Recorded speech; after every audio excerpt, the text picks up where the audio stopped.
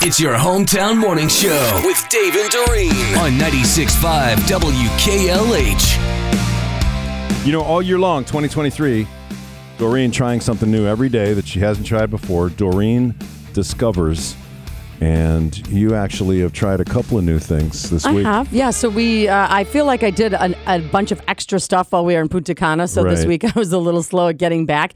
But while we were in Punta Cana, Mandy went to one of the shop areas and got me a Mama Juana kit. Now, let's explain that. If you weren't listening last week, Yes. Mama Juana is a drink down in the Dominican that is allegedly an aphrodisiac. Right, and they call it the baby maker. Mm-hmm. It comes from the bark of this tree that you can find in the upper mountain areas of Punta Cana, and then they soak it in rum for a certain amount of time, and then they dump that. They keep the bark, and they add honey and red wine. So all the rum soaks into that bark. Yes. And then you dump the bad rum. Yep. And then you add your own good rum, the bark, honey, and wine.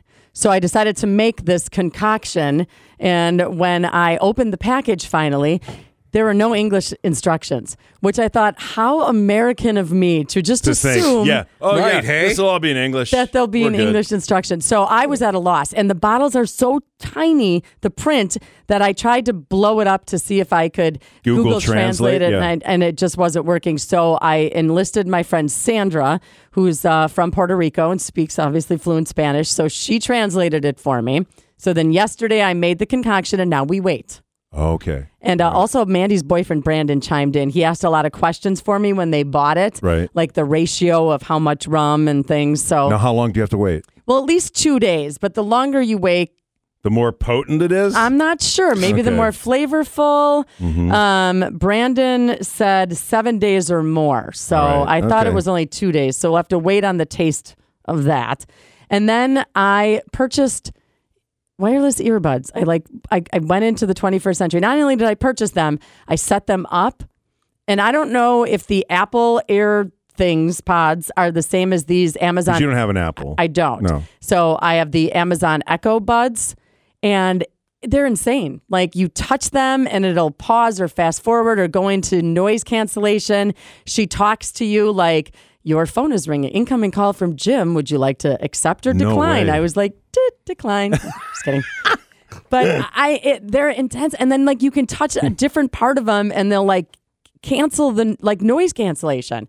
And so I was like, this is Wow. they're incredible. However, they come with all different sizes to try and fit them into your ears. And that's another thing. When you set them up, you put them in your ears, and then it says, you hear noise in both of your ears, and then it'll tell you on the app, you need to change the size. They don't fit quite right. They should be Really? a different fit in there. And I feel like, Can you adjust the size? Yes. Okay. and I feel like the robots are now in my ears. Yeah. Oh, they're going to be whispering all sorts of sweet nothings in there. I'm sure they Is are. it something that you are looking forward to getting used to, or is it just something you did because you'd never done it before? And The reason I did it is because I'm still doing that Couch to 5K.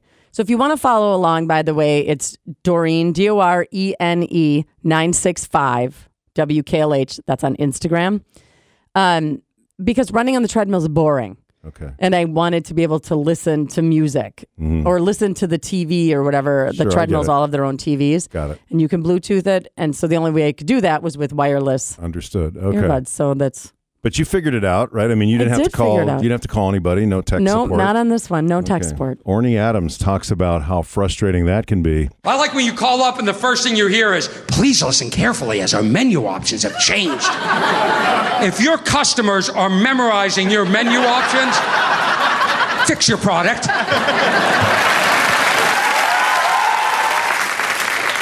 My printer broke. I call HP. The first thing they say, is it plugged in? Oh yeah, I'm an adult. Did I call the kitty line? Is this... The guy got nervous. He goes, well, can I ask you, what are you using the printer for? Oh, I'm using it to iron. Is that the problem? I'm making flapjack. Sometimes I open the hood, I put the batter in there, and then I hit print with my foot. Am I using it wrong? Fix my printer!